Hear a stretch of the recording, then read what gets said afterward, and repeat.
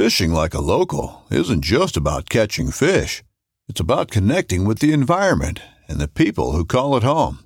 It's about hearing the stories and traditions that have been passed down for generations and sharing unforgettable moments with the people you meet along the way.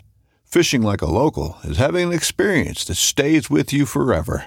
And with Fishing Booker, you can experience it too, no matter where you are. Discover your next adventure on Fishing Booker. This upcoming concert season will be all about the boots, and Tecovas is your stop for the best in Western style. Tecovas has seasonal and limited edition offerings this spring and summer, including men's and women's boots, apparel, hats, bags, and more. All Tecovas boots are made by hand in a time-honored tradition with timeless styles that are always on trend. And Tecovas has first wear comfort with little to no break-in period. It's hard to find this level of comfort paired with this level of style. Stop by your local Tecovas store, have a complimentary drink or two, that's WCB style, and shop new styles. The smell of fresh leather and friendly staff are at your service. Many stores even have leather custom branding to make your boots truly personalized. And with regular live music and events, there's no in-store experience like it. If you can't make it into a store, just visit tecovas.com. That's TECOVAS.com. They offer free shipping on all boots, as well as free returns and exchanges, and ship right to your door. Go to tecovas.com and find your new favorite pair of boots today.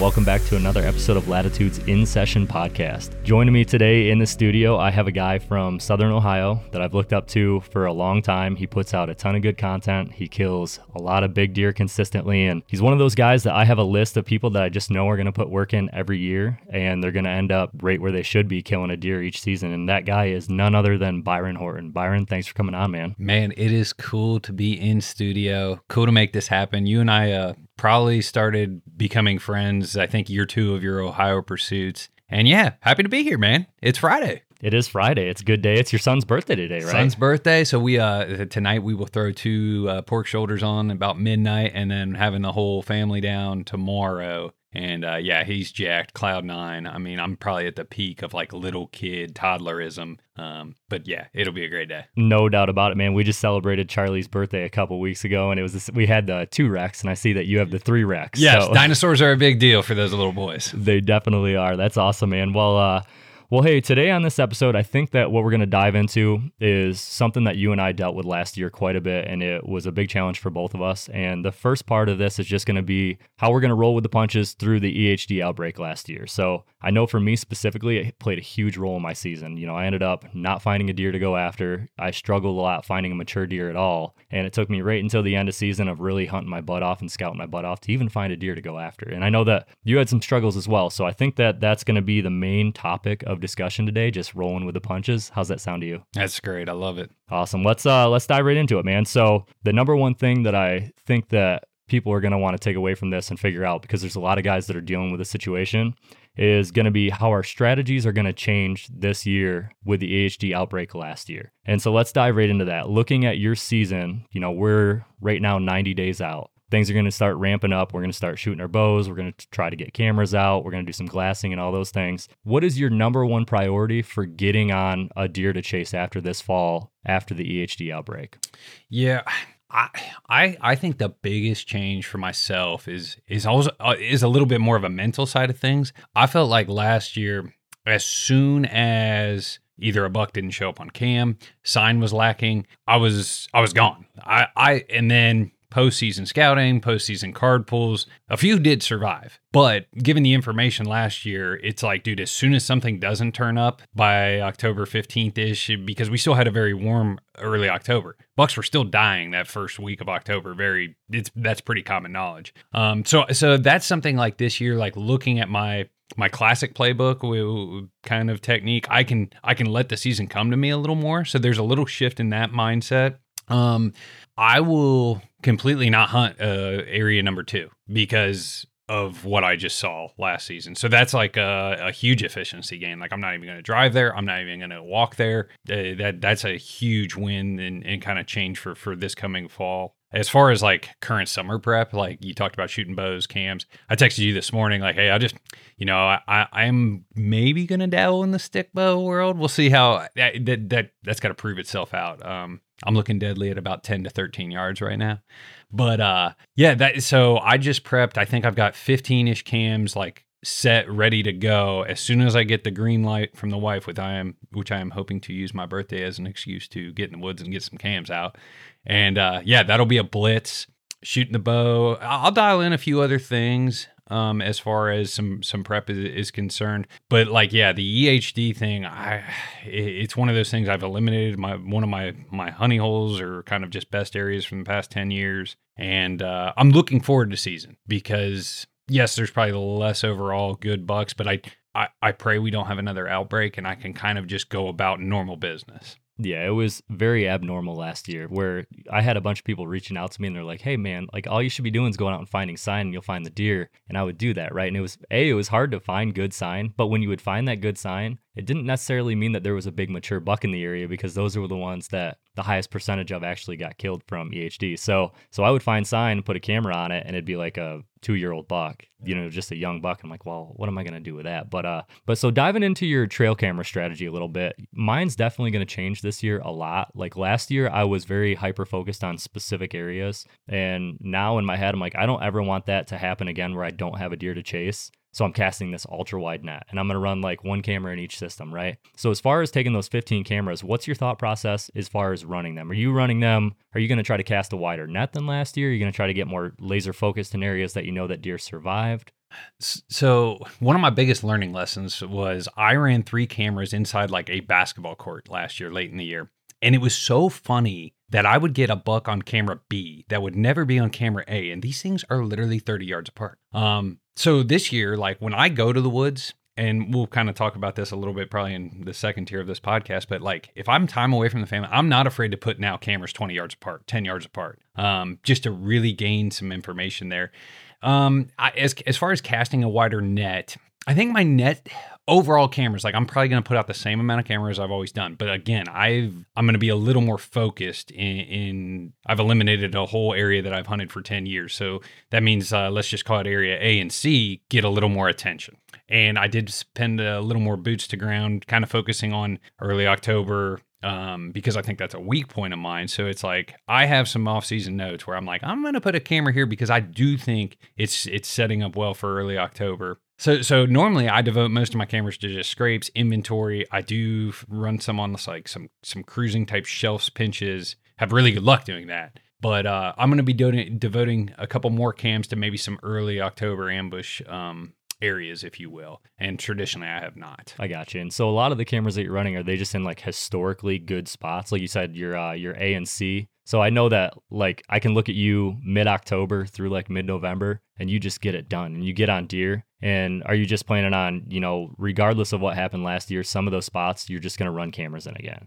So yeah, I have prioritized areas where I'm like, I don't think EHD hit as hard, but I couldn't figure that out October 20th of last year, November 20th of last year. I figured that out in the off season. Once I got all my cams in, once I scouted a little more and was finding the buck sign that I was looking for. I didn't think I had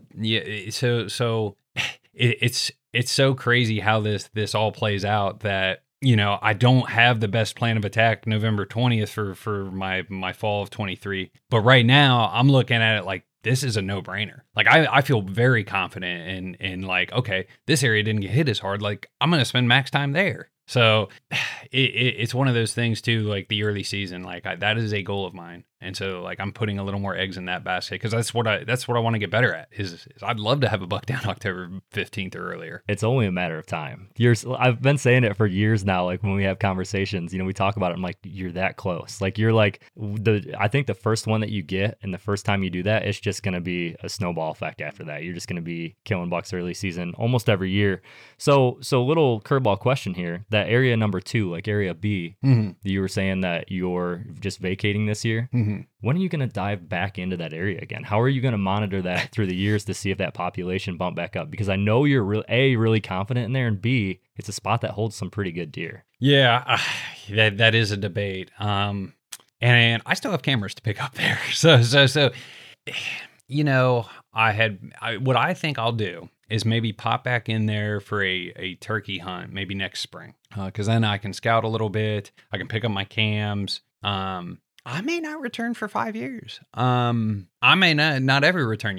I very much have this ebb and flow state where I don't have to have a hard hammered plan. Now, true, I'm not chasing like one specific buck most of the time. I'm just chasing a good one. And so, like, you and I have talked about that, but that's something I have picked up from Cody DeQuesta, where it's like, I will let the season cards show me the hand I need to play. I really like that. And I think that I get sometimes overly wrapped up in trying to chase that specific deer, or like relying on the fact that deer will be there.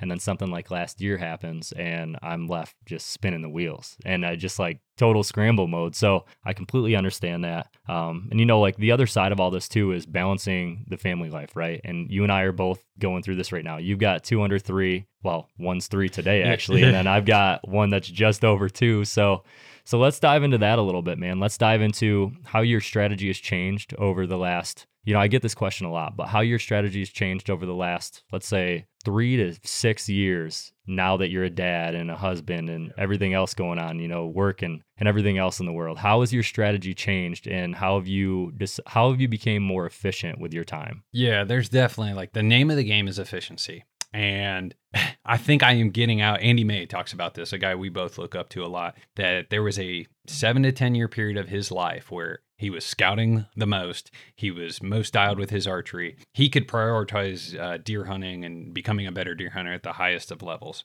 And I am exiting that stage where it is important for me to maybe be home on Saturday mornings to spend a little more time, because during the week I don't get to see the kids as much. But that's okay. And there will be another small blip before like activity season picks up, where like my kids will be in sports. But there's another gap that's coming where I can get in the woods a lot. And I still, man, I look for a lot of ways. PTO is a way bigger part of, like, I don't know, the importance if you have a day job than your net income. You can always pick up side hustles to go get extra cash if you want to make more money. I mean, I believe that.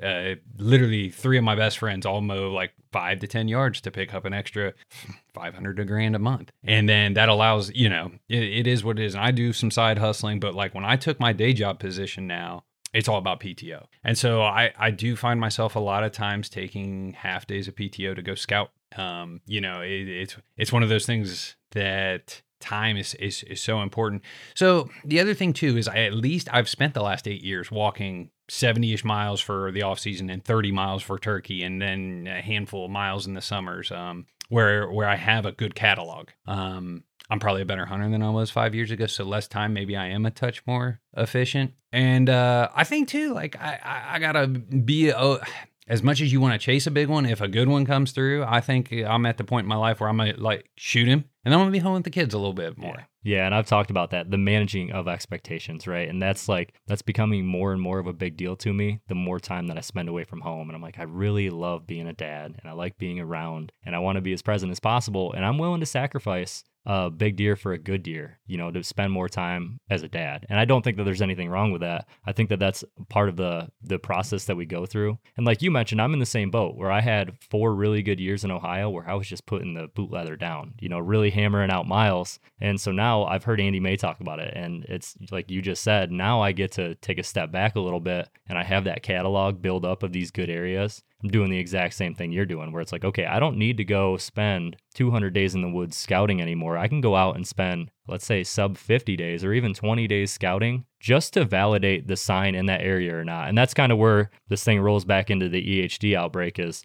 a lot like you. Like, I have a lot of areas that I'm just not going to go to again for a couple years. But what I'm going to do is probably go in there and shed hunt a little bit and just like validate the amount of sign. And then when I feel like that sign picked up to about where it was before, when I really liked being in there, I might start diving back into that area again and running cameras and everything. So I look at like the efficiency thing and rolling with the punches, and this all comes together where I think that we need to just take what's given to us, right? And we need to say, okay, these areas are just going to be hurting a little bit for a while. I'm gonna hyper focus on something else, and I'm gonna manage my expectations based on that, and just see how the season plays out. And I don't think there's anything wrong with that. At the end of the day, the whole goal here is to go out and enjoy yourself. Like, killing a deer is great. That's a good part of it. But going out with your friends and with your family and eventually with our sons, and like that's what's really important, right? It's not necessarily the biggest deer getting put on the wall. So I'll say this too about like efficiency and like being a dad now, and like, so your time away is less. But man, like when you go, you got to go hard. You got to be ready.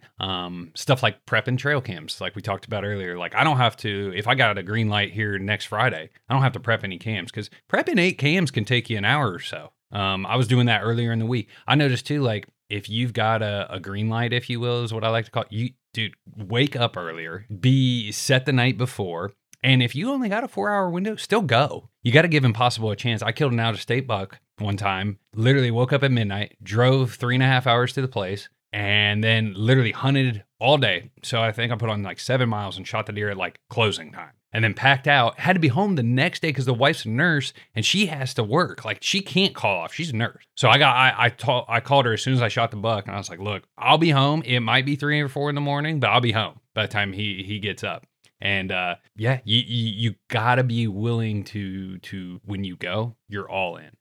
I can think too, if you checking trail cams in the dark's another efficiency of mine, where pre-hunt in the morning, even like going with a headlamp, and you got to weigh the plus minus if you think that's advantageous, or maybe it could be detrimental. But a lot of times I'm like, yeah, I'll pop into this section, pull a couple cams. I can then maybe make a decision to hunt that area or not. But my initial plot is I'm going to go drive another 15 minutes down the road and hunt. And then I've got almost 2 scouts in per one hunt, because I got my little trail cam pull in the dark. And maybe I run across some sign, that could be a track, a better rub. I'm like, oh, something's going on here. But then hunt area, down the road for the morning hunt, scout a little bit on the way out. And now I've got 2 mini scouts in a one morning hunt. And I'm home by 11, 12 o'clock. That's a huge thing. Yeah. That really is. Like, I even do my daily workouts based around the family schedule too, where like I'll sacrifice sleep 4 or 5 in the morning to knock it out. That way I can have breakfast with them when they wake up. You know what I mean? So I think preparation is a huge part of it. And, I'm actually behind with the trail camera thing. I don't have them set up yet. I don't have the batteries in them yet. I actually bought batteries last night, but I think that having everything ready to go is something that's probably really overlooked, because you don't have to waste that extra hour here and there. Yeah, I always think kind of like having your shit organized, spending 15, 20 minutes in the garage, whether it be hunting season or not, helps. Like my bow range at the local house, the targets are out, and here's a pro tip. Let those targets sit in the grass for 2 weeks or whatever, and burn in your 20s and 30s to your grass. Your grass is burnt, but literally, like, let's say you got 5 minutes to shoot. If I put a target at that burn spot at 30, it's a 30-yard pin or a 30-yard shot. So literally, you don't have to spend time throwing a target out, grabbing a rangefinder, messing about. But my home range has like an arrow holder, has some bow clips ready to go. I buy targets that are known to sit out in the rain better, because I want them already out there. I shoot my bow now before work, because that's a good time slot for me to get in 12 arrows. And then you look at the cumulative effect. That literally took me 2 minutes. My wife doesn't even know sometimes. I'm like, I'm taking the trash out, 8 arrows later. But I'd shoot those 8 arrows every day for a month. Now I've shot, a couple hundred arrows. And it literally took no time really away from the family. But dude, yeah, it is. I got to be more efficient these days. I totally understand it. And it's something that I'm trying to figure out. And I get a ton of questions about it. I'm sure you do as well. Where like people want to know, how can I be a good deer hunter and kill deer consistently every year and not have to spend a ton of time doing it? Not everybody has the time to just go out there and just hammer away miles. So I've heard Dan Infall talk about feeling bad for guys that are 30 years old and figure out they love deer hunting, and they're married, they have 2 kids. It's like, man, hate to say it, but you missed a really good window to get good at deer hunting.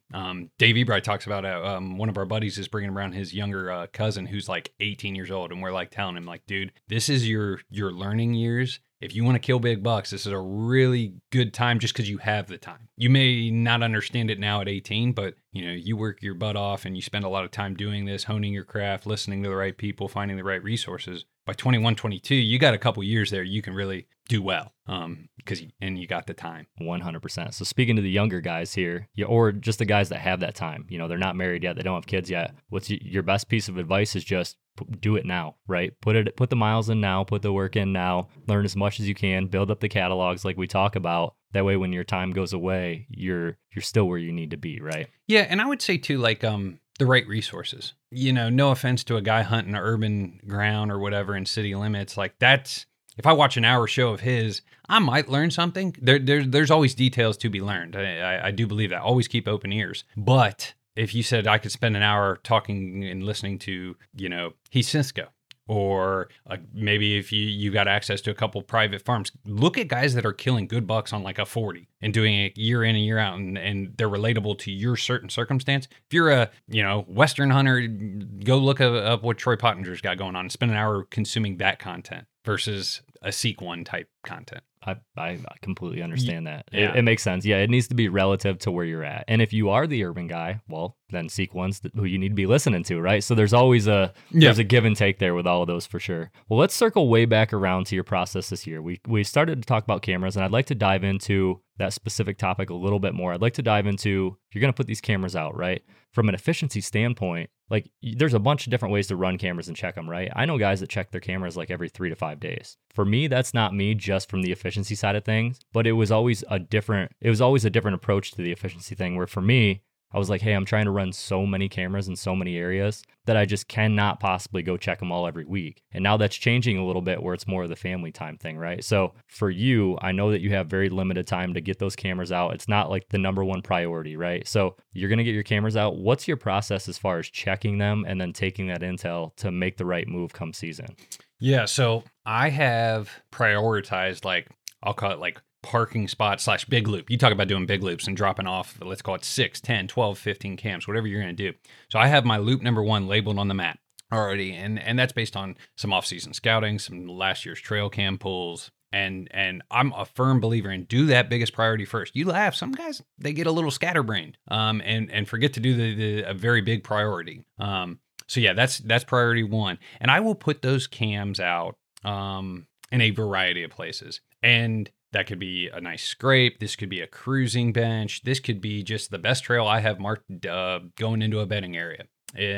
I do mark pins that are like what I call like easy trail cam locations. And generally those are just closer to the road or easy to access. I'm not afraid to put, like we talked about, cams close together, because then I can get 2 pulls or 2 cards pulled, and one may fail. There's a backup there that's close by. In the summer, I run a couple shot bursts, but I also put a little longer delay because I really don't care about June, July picks all that much. I really want that camera running all the way up until maybe October 15th, 20th, 30th. I may not figure out where I want to be hunting the rut. That's kind of what I target my season. Where can I spend my rut with max targets a lot of times? And I need that camera to be running. So I put like 3 or 5 minute delays. And some people think I'm crazy, like I might miss stuff. But windy days, elevated sets, you get a lot of false triggers. And I just don't want those batteries and SD cards filling up. I want them working in October. I want hardhorn information. Don't get me wrong, velvet stuff's nice. So that's kind of what I'm looking at. And I will prioritize getting... one out in June, next one out in July. Come late August, I want to be in play, if you will, to go in and do some of my my card pulls. And I don't like to touch my stuff mid-July. I'm a firm believer, and it's like, dude, like August 20th hits, and whatever reason, the bucks have shaken out. I know the Drurys have some logistics around it, but even deer I feel are there. It's like all of a sudden August 25th, there he is. The other thing I need to be doing a little more of is probably shooting elevated with the stick bow. I think that's a big priority of mine going into season. I don't glass as much as I used to. I used to get really fired up in glass, and I'm doing the plus minus for me to go do it and what I've learned, and it's just not there. My cheater way of glassing, I feel I do tend to get to my places early in the fall before the sun comes up. I catch a decent amount of buck movement in the headlights, and I am not steering my vehicle towards those bucks because that is illegal in Iowa, but I catch a lot of just general deer movement. And I've caught a few good bucks doing that in the daylight. And I'm like, well, maybe I need to go in there and hunt and figure something out. And a lot of that's drive time, right? Like you're driving, you just have to drive an hour plus to your spots. So like glassing from an hour plus doesn't make sense. But if you hunted 10 minutes from your house, yeah, now all of a sudden you have an ice cream date with the family, right? And you can do the loop that you need to do. So I think that plays into that a lot for sure. So as far as checking your cameras, you said you start checking them like August 20th ish, right? And so you're right at that shift. And that's kind of like what I've seen in the Ohio Hills. Like you have the summer shift that happens, you know, the white oaks might start dropping if you get like a heavy rain or a windstorm or anything like that. Those deer start cycling back up into those areas. So is that the date you look at? Because like the one thing that I've tried to explain before, and at least it's the way that my head works, is if you pull those cameras too early before that shift, you might actually think an area is bad because the deer haven't moved back into there yet. To me, that makes a lot of sense of what you're doing there. And then you're checking those cameras. So let's say this. Let's say August 20th rolls around. You have spot A that you're really excited about. You've got the deer on camera there, right? What's going through your head over the next month and a half until season opener? Yeah, so loaded question. Like Area A, I might not check in August. I'll be honest. I think Area A, if that's my biggest priority, I would like to get some hardhorn information, and I want some rubs on the ground. I remember last year I was in the game early because I went to pull cams and I called you. I was like, man, I kind of want to know if he's in there. I kind of want to know what's going on, and I found a pretty good rub line, and I was in the game early a little bit last year based on some information that has come about and some trail cam pulls after season. And so yeah, Area A, late August, I might not go there because I want some hard-horned information and I want some fresh rubs. Like, dude, if you can walk by there and see the shavings on top and you're like, dude, this can't be that old if it's like September 5th, September 10th. I will say there's a plus-minus game to be had there. As far as like, what am I saying or what am I feeling or where do I go from here if I pick up my targets or just feel good about a couple kill spots, man.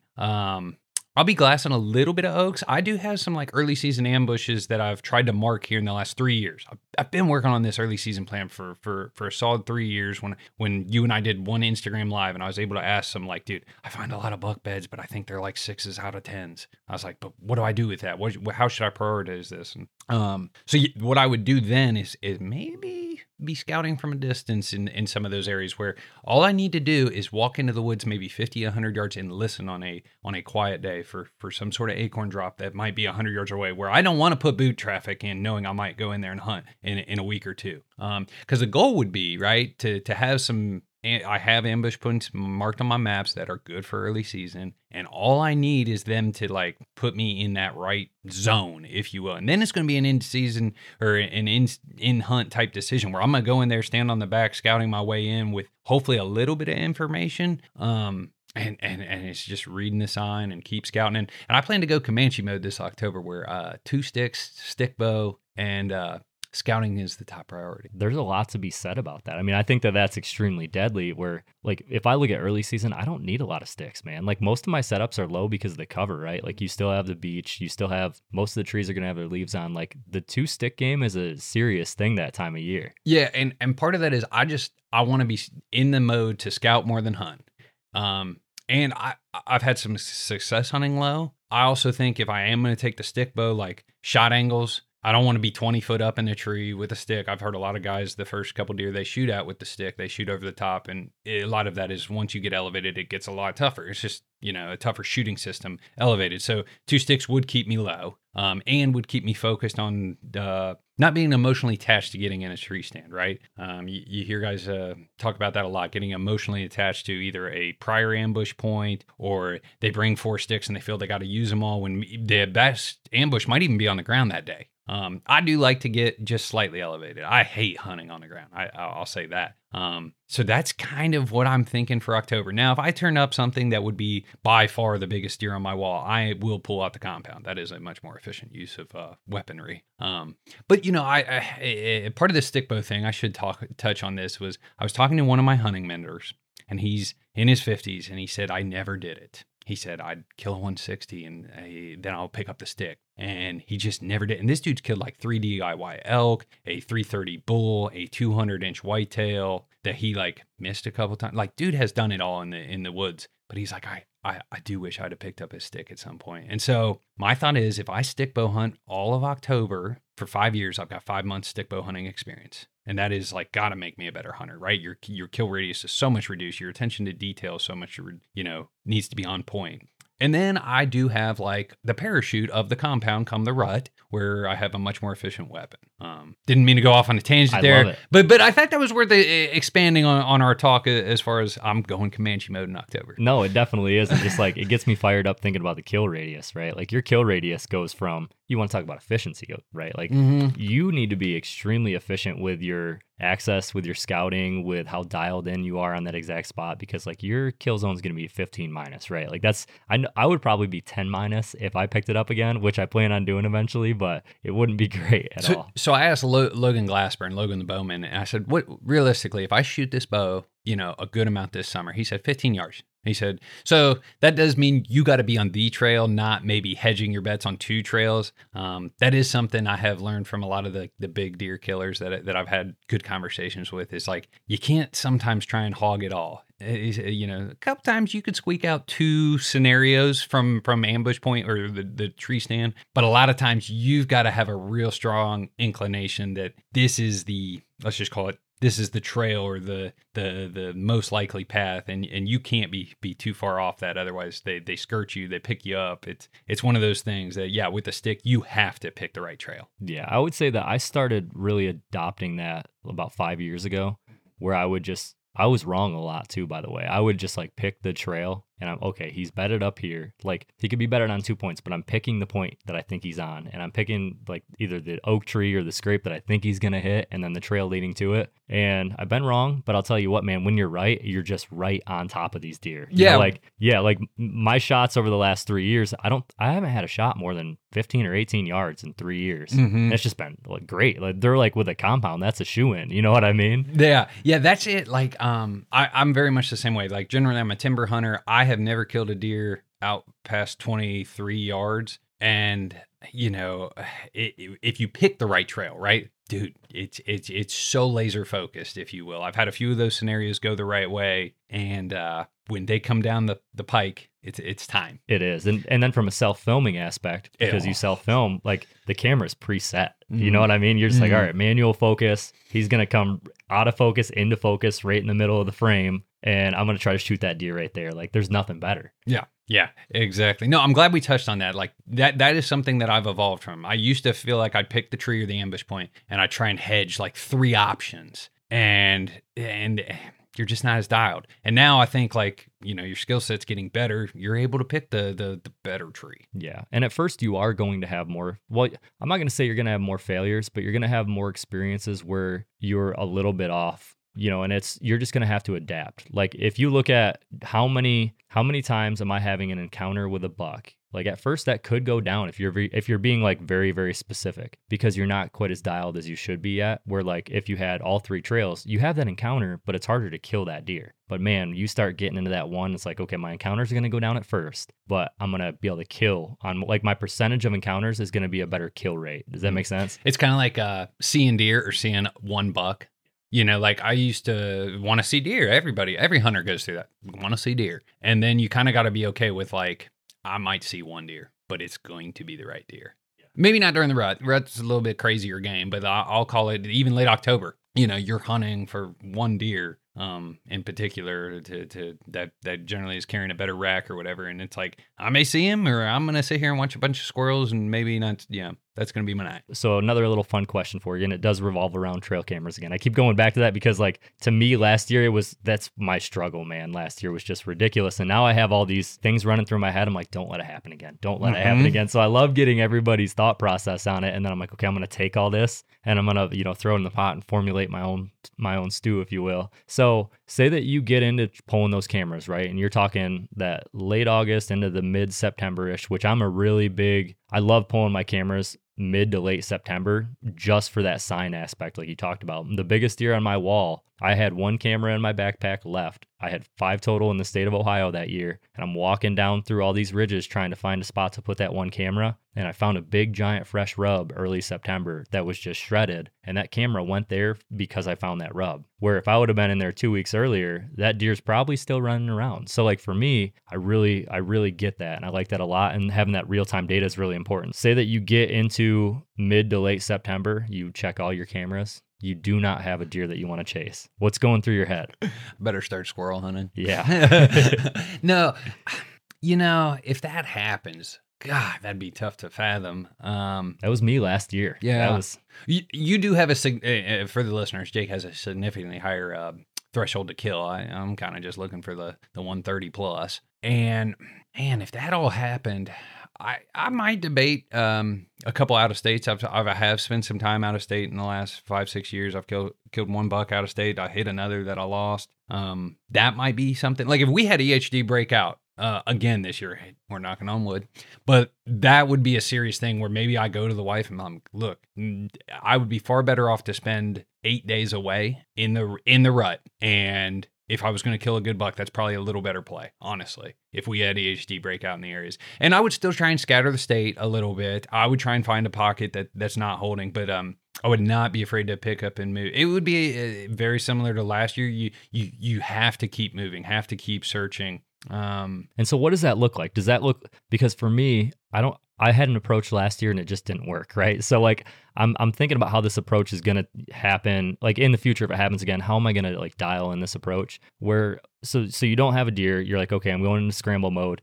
Does your scramble mode consist more of shifting trail cameras around, trying to locate a deer, or are you just taking the stick bow, going in the woods and just like scouting your way in and finding sign? Like from back to this efficiency thing with the family life and everything else, like you have limited days, right? You might have a day a week in October. Like let's say it's a really good week, you get 2 days. Mm-hmm. Are you going to dedicate those 2 days to going and shifting cameras, or are you going to dedicate those to kind of taking blind shots on an area that might have a deer? You know what I might do is go to areas I'm not like I would think boots to ground, and I would maybe have some cameras in a backpack as I'm going boots to ground. But my thought is I want to find areas where there are no dead deer. I want to find areas where I'm bumping deer. Let me just find deer. Like I'm not even in buck mode at this point. That was one of my biggest tipping points last year. Is I went to pull cameras in I don't remember, it was August or September. And I was like, dude, normally I get blown at all the time walking this creek. I didn't get blown at. And I'm like, Jake's already been telling me about this going on. Like, you got to pull the plug. Like, or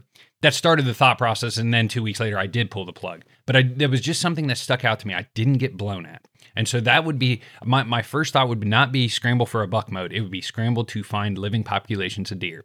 And then at that point, you may have to adjust standards if you want to shoot a nice buck, or I would take my buck hunting maybe out of state. I might stick around here and try and stick a doe if I want some meat in the freezer or whatever. But those are kind of my two plays, I think, at that point, if we had EHD breakout again. I like them, and they're both really good plays. And I think that finding deer is a big thing. And that took me a while last year to actually figure out in my head, where at first I was still like straight buck mode. And I'm going into spots that I'm like, okay, this is an area that in the past or on a map looks like it would just house a very mature buck. Like it's got everything they need. I'd go in there and there's just no deer. Like most of the deer are dead. So it took me about halfway through season. And I remember just one day I was just like, I'm changing my plan. I'm finding deer because we had phone calls all last fall, right, throughout season. And like, I'm sure that I talked to you about it a couple times where I'm putting all these miles in and walking around. And all year, I believe I bumped like 3 deer. And I never once got blown at. I got blown at one time in the stand all year, and I saw 7 bucks in 70 days in the woods. So putting all these miles in, it was just like, there's just no deer. So that's why I bring up that question though, is like, it's a tough question to answer, isn't it? Like you really don't want that to happen again. You don't know, but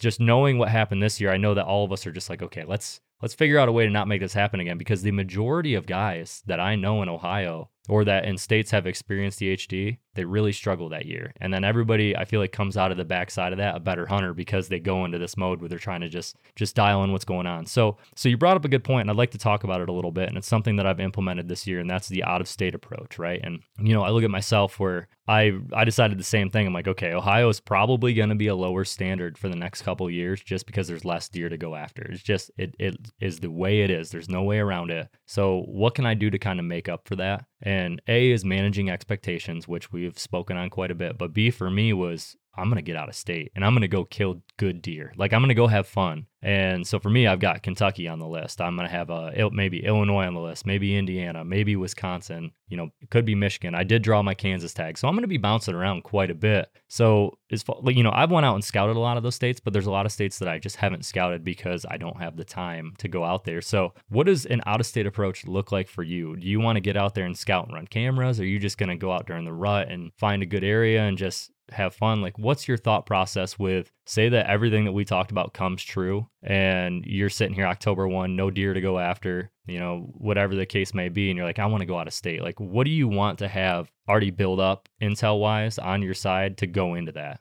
Yeah, so 2 things to unpack there is, one, I have a couple out-of-state places that I have a catalog of proven caliber of buck where I have ran cameras, hunted there with a few people. So that's multiple eyes. There's more chances for encounter. So like I can go to this spot out of state and be like, yeah, there's a good chance of running into a 130 plus here. Like, so I have that. That is a huge benefit, because I think the first couple of years of hunting out of state, that is probably the biggest question mark, is can this particular area hold a good one, is what I'm going to call it. That approach, cameras help. Multiple guys. I feel like multiple guys helps that too, because you can only be so many places at one time. If you multiply that out by 3 or 4, especially if guys are you have friends that are a touch higher caliber deer hunters and you trust what they're looking at. We all have the one friend that says he saw a 140 and it's a 110-inch buck. But yeah, if you that has helped my out of state learning curve very quickly. And I did have to bounce around. The first place I was hunting in a state, not in Ohio. I'll be a little discreet here.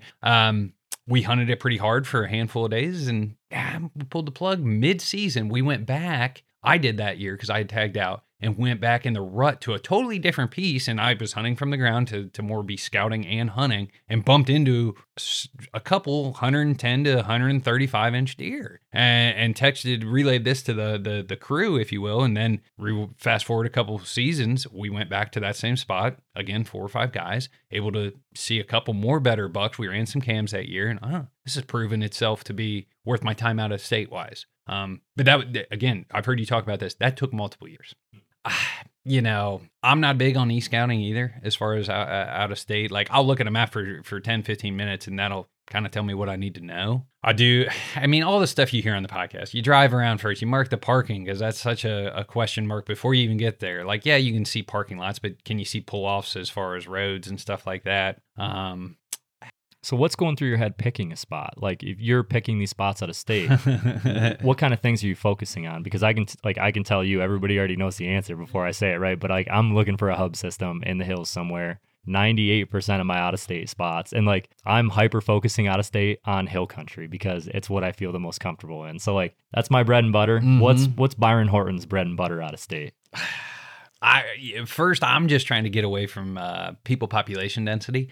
Ohio has 3 major cities, so that kind of sucks. Our rural population density is 2 to 3 times what surrounding states look like. And in some cases, like Wisconsin, Iowa, dude, they have like literally like a third of the people per square mile that we have in our rural counties. So I look a little bit big picture like that.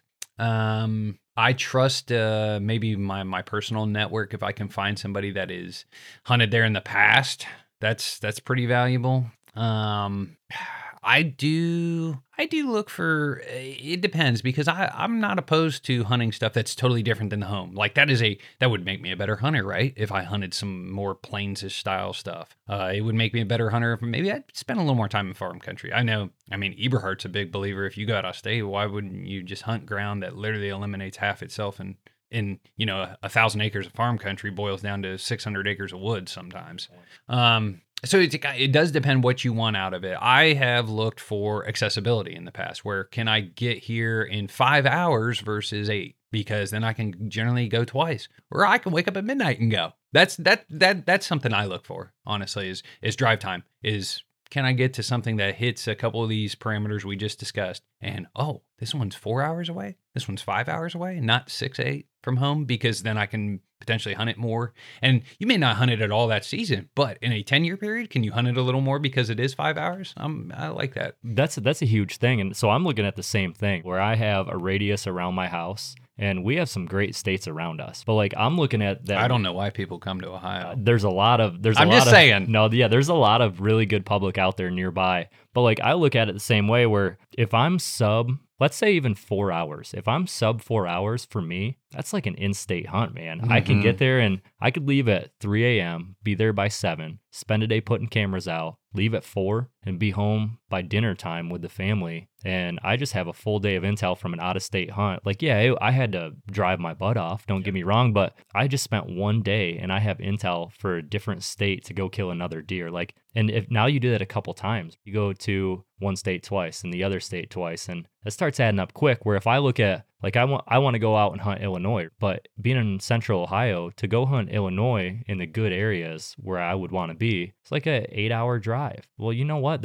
I'm driving by a lot of really good deer to go hunt Illinois 8 hours away. And that's give and take though, because the only time I'll say that I think it's probably more efficient or better would be like the Iowas or the Kansas. Like if it's a draw state, I'm putting in for those, and when I get them, that is a priority for sure. But the year to year, like on an annual basis of what I can cover every year, those drive times are huge to me. And I'm looking at the properties I look at, all like the closer ones are more appealing to me for that reason. I might even be less picky out of state, where I'm like, man, if the right 120-inch buck, 115-inch buck comes by, he's getting smoked because it's an experience factor. I'm learning, I'm out of state, I have limited time. There's all these factors where I'm not going out of state very often to go try to kill a giant. Like you can play that game here in your home state if you really want to play that game. Yeah. But out of state for me is about going and having fun and having experiences more than anything else. Yeah, I would agree. The standard probably drops just a touch out of state.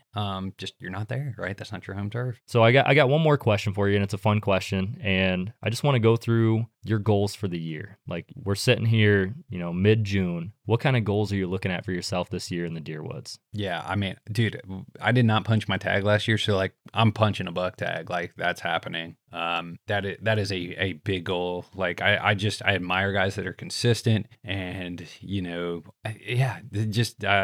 is top priority. I talked a little bit about the stick bow venture here. I don't have if it happens, it happens.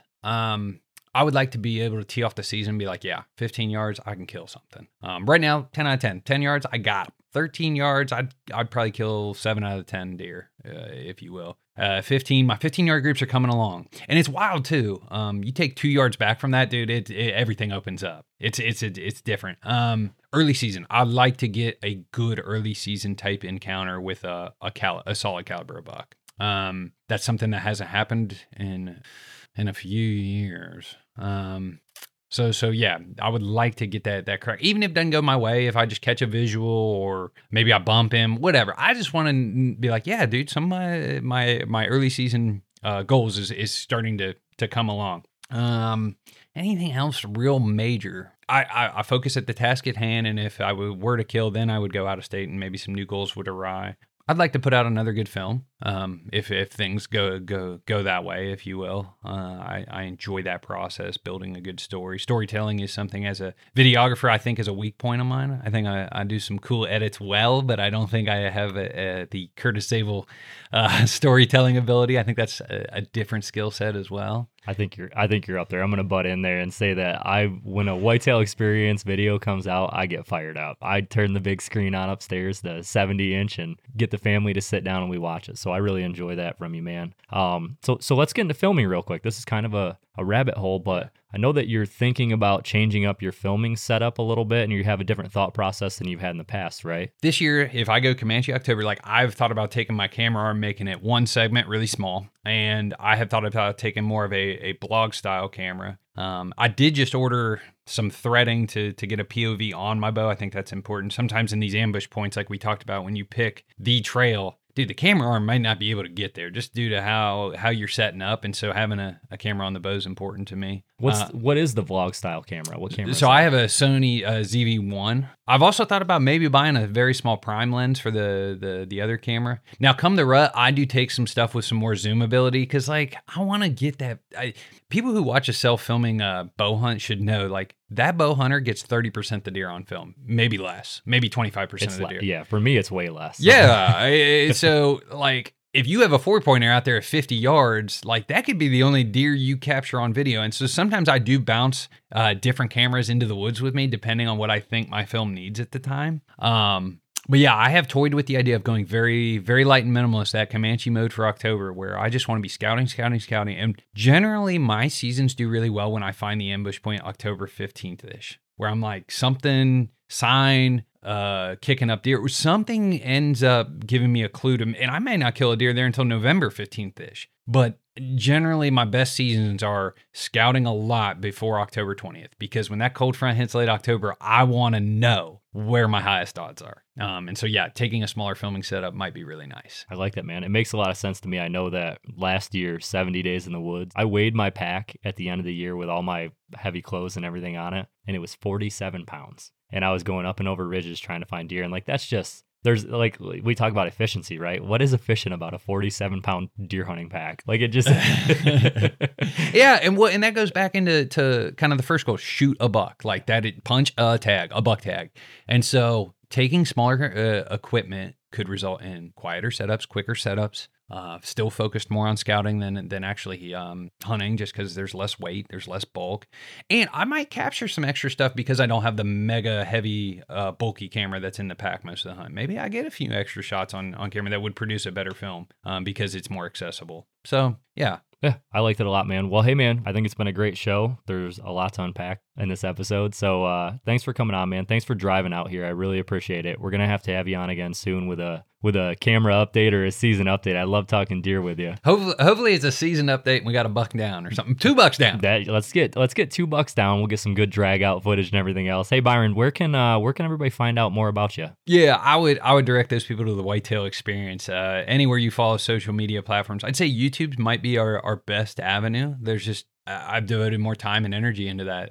Don't get me wrong, I'm on the daily Instagram stuff as well. But yeah, YouTube. Yeah, sounds good. And you also do have a podcast, and I think we've done 3 or 4 together over there, something like that. Yeah, I still wish we would have recorded the very first live we ever did, because I learned the most because I was able to ask personal questions from you. Yeah, I go back and forth on that one, because if I remember right, it was one of my first podcasts, and I was giving out, I guess it would be really good for the listeners. I was giving out some absolute fine-tuned gems that probably were a little bit too much. So I remember you stopped me mid show and you're like, hey man, take it easy on the exact locations. We've learned a little bit in the days. I love it, man. Well, hey Byron, thanks again for coming on, man. I really appreciate it. All right, everybody, that is a wrap for today's show. Thank you for listening. If you enjoyed today's show, please head over to iTunes and leave a 5-star rating and a written review. We will see you next time.